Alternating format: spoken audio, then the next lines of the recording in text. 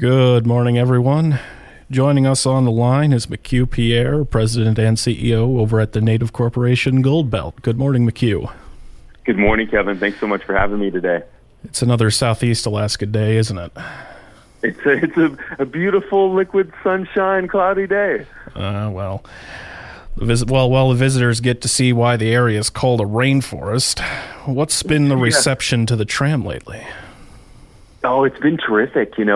We're really proud to be able to welcome visitors back in a safe and responsible manner. We've had some pretty strong numbers. We're almost as successful this year as we are in 2019 from our historical numbers before COVID, which we're really happy about for a number of reasons. I mean, we have strong employment numbers. We are still hiring, so if anybody's interested in working as a tram, we'd love to consider you. We have a number of open positions, but we have a strong group of shareholders that are dedicated, and they come back year after year working for us. So talking to other business owners and operators in town, I think we're doing a little bit better than some. Of course, there's much more to report than the tram since the 48th annual shareholder meeting was held over the weekend. McHugh, what's the executive summary for the report? I think all the door prize winners already know who they are. Yeah, Kevin, that's one of the most popular parts of the meeting, and one thing that Goldbelt has done, right? Yeah. One thing Goldbelt's done to make sure we have strong participation is give a very strong proxy incentive. So we encourage people to vote by having a $100 proxy incentive. We give out strong door prizes to encourage people to participate and witness it and give feedback and comments. We really love the question and answer. So, bottom line up front, Goldbelt had a record year for revenue and profit in 2021. We did $500 million in revenue. Our net income was $30 million, and things are going very strongly. We've kind of reached a next level of a stair step, if you will, where we were cruising at about $3 million in net income and doing about $2.25 million in revenue. And then we kind of stepped up to $10 million in net income, and now we're up to 30. And what we're doing is we're putting in places in business operations to maintain that level of success. And with that, we're endowing our benefits. We used up all of our net operating loss carry forward tax credits, if you will, from our logging days. And so now we have to be thoughtful with our cash management. Otherwise, we're going to pay federal income tax. And while paying income tax is a good thing, it means we're profitable.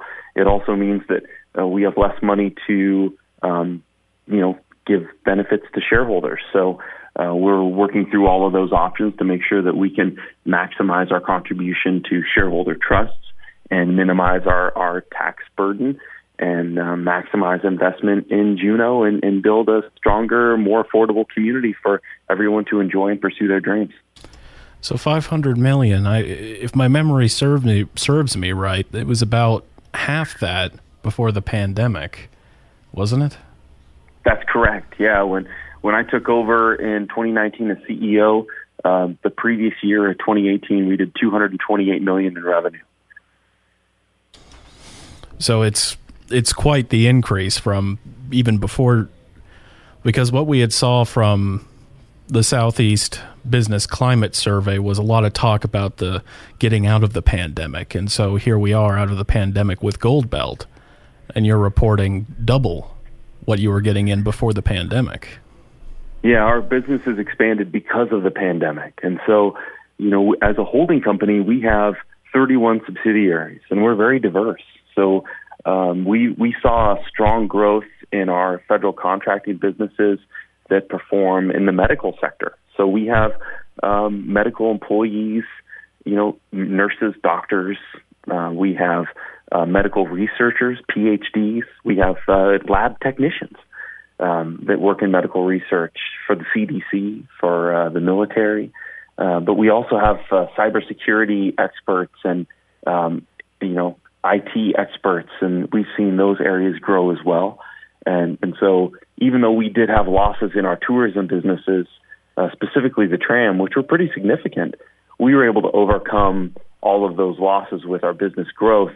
And now that we have the tram coming back online and being profitable, we really look to see a strong continuation of our business performance, even though some of those pandemic-related growth measures, the medical areas, the equipment purchases and medical equipment sales has kind of taken a step back.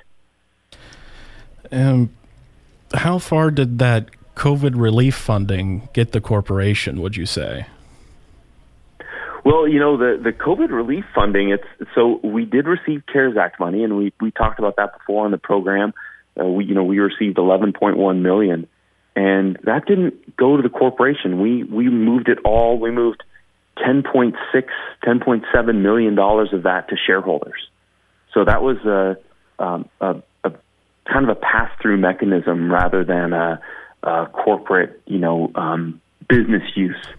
And then we did receive some PPP loans as well, some payroll protection loans, and those, went to employees as well. We used that to pay payroll and do other things. And of all of our business, we only received a little over $3 million in PPP loans. So that didn't really have much of an impact on Goldbelt as a whole.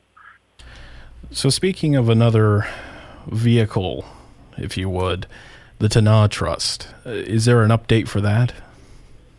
Yeah, and that's our distribution trust that the shareholders approved in 2019, and that's been a huge opportunity to contribute and help manage our tax obligation. So using the Tanah Distribution Trust, we've been able to provide tax-free distributions to shareholders. So those payments are not taxable by the federal government to the shareholders. So we've actually put about $2 million more into shareholders' hands through that vehicle use in the last 3 years, and that's been a pretty awesome achievement. So, McHugh, I wanted to come back to the business climate survey that the Southeast Conference came out because Alaska Native organization leaders were asked how they view the overall business climate in the region.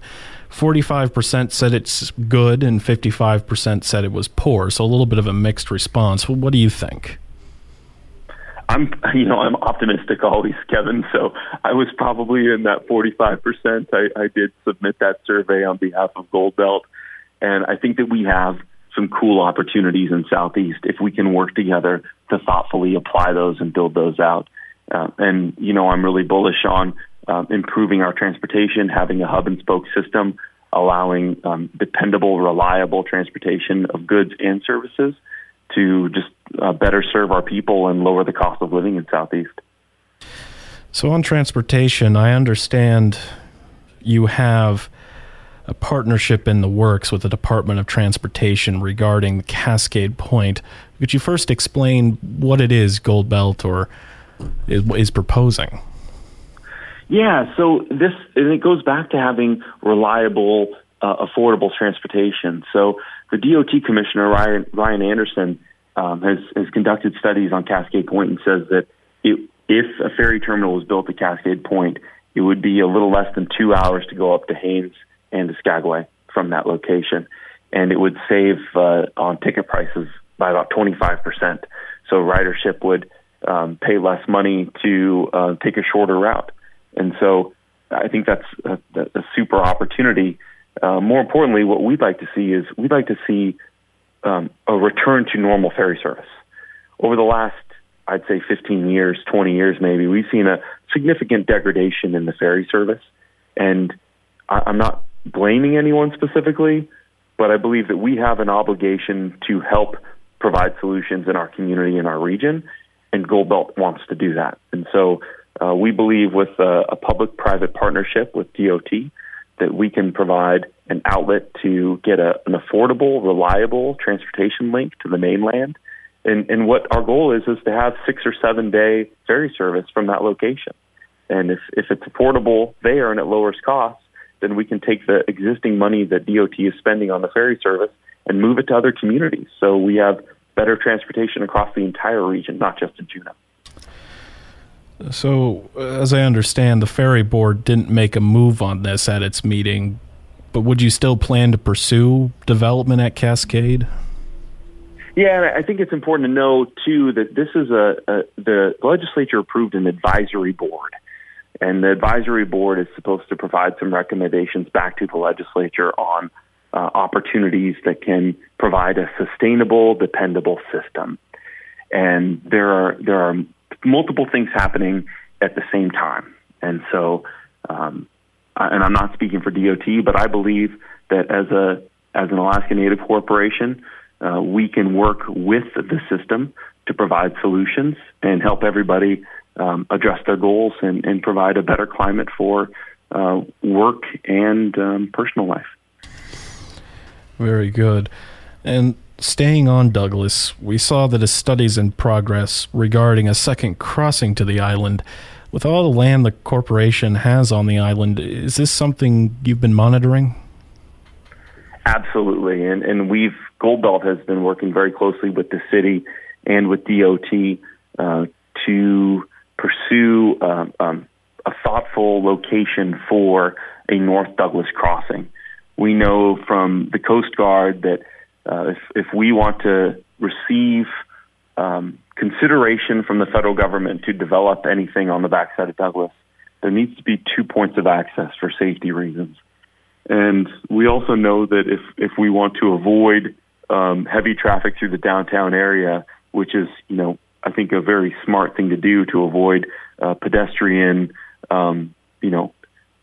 focused areas of our town, that we should have a second crossing to divert some of that traffic and maybe create some new locations for activity outside of the downtown corridor. So you are monitoring the process then, but your interest is in the safety and the aspect of the second crossing, making sure responders are getting to where they need to go. Absolutely. And I think some people are concerned or maybe focused on Goldbelt owning land. We have, Alaska Native Claims Settlement Act land on the backside of Douglas, about 1,800 acres. But truthfully speaking, we're a long way from developing anything there. We don't have anything on the horizon. Building out utilities, water, sewer, electrical, roads, that's hundreds of millions of dollars of development, and that's not something that is within our capability. So what we're focused on is making sure that people have safe and reliable access to medical and options in the community. And I think that if we can help provide that, then we want to be a part of that solution. So to keep up this theme of partnerships, I also wanted to ask you about something we had discussed in the last program as well, the gondola purchase. Now, from what we last heard, you and the city were discussing the option of Goldbelt coming in and helping with the funding. Do you have an update? Yeah, I do. And I think it's important, too, that everybody realizes that this is a business engagement. I think some people think that this might be a contribution or a donation from Goldbelt to the city, and it's not. This is a business relationship that Goldbelt is pursuing with Eaglecrest. And that business relationship has to be profitable for Goldbelt as well as profitable for Eaglecrest. And so we're working on those details to make sure that we can achieve each entity's goal. And I can't speak beyond that, but I think it's important to know that if we can make this work, we can make Eaglecrest profitable, and so we take a burden off of the taxpayers, and we can also create a profit stream for Goldbelt that allows for more benefits to shareholders, and hopefully we can build some more employment and a pipeline of employees, not only to work at Eaglecrest on the gondola, but to work at Goldbelt Tram downtown, and also to work at the gondola at Icy Strait Point with the Huna Totem Corporation owns. So I think we could really create a network and a pipeline of experienced, skilled employees that create strong career opportunities in Southeast. McHugh, Do you ever think Goldbelt needs its own gondolas? I mean, maybe new ones? Well, I mean, we had a really good discussion about that at the board meeting in July. About the Goldbelt board was saying, hey, you know what do we see as an area where we could develop, or where do we apply more uphill activity in the area? Maybe in Juneau, maybe in another area of Southeast, and we're definitely open to pursuing new areas of business going uphill. And we'll work with the appropriate agencies to do that, but we don't want to create a situation that it is a build it and they will come, and then people never come. So we're operating downtown right now, and there's a lot of people downtown, and we'd love to operate with Eaglecrest at Eaglecrest to support more people going there for adventure activities. And I think that if we intelligently target activities and customer groups, that we will always have a sustainable business that will produce benefits for shareholders. I see. Because it's attracting a certain type of visitor when you're putting a gondola up over there. Yeah. And there's certain ways to move people around too, right? So different companies can choose to move people differently, and we're focused on specific activities rather than just movement of people. So, on another topic, we saw the blood quantum question posed to Sealaska shareholders was answered at their most recent annual meeting, and they had approved it. What was your reaction? So from a Goldbelt perspective, there's a lot of folks have asked us, they said, well, what is Goldbelt going to do, and how does that affect Goldbelt? And I think it's important for listeners to know that that was a Sealaska specific issue, where Sealaska has created another class of stock, and that class of stock had rules around it regarding blood quantum, and now those rules around that class of stock and blood quantum have changed. And I think that's an inclusive way that shareholders have voted to support it, and that's great. We're happy for them. At Goldbelt, we don't have another class of stock. We have the existing stock that was created when the corporation was established and in 1974. And we are considering how to continue to make Goldbelt relevant to our people. And there's a lot of different ways, and the board, the Goldbelt Inc. board of directors, has put a lot of thought into it, and the reaction and the discussion at Sealaska influences what Goldbelt wants to do, because our shareholders, a majority of them, are also Sealaska shareholders. So we're looking at the best way to make Goldbelt relevant. We don't have an answer yet, but we know that we have more than 4,000 shareholders, and we also know that the average number of shares held by an individual shareholder is decreasing as time goes on. So simply paying a dividend doesn't carry the same weight that it did in the past. Mm-hmm.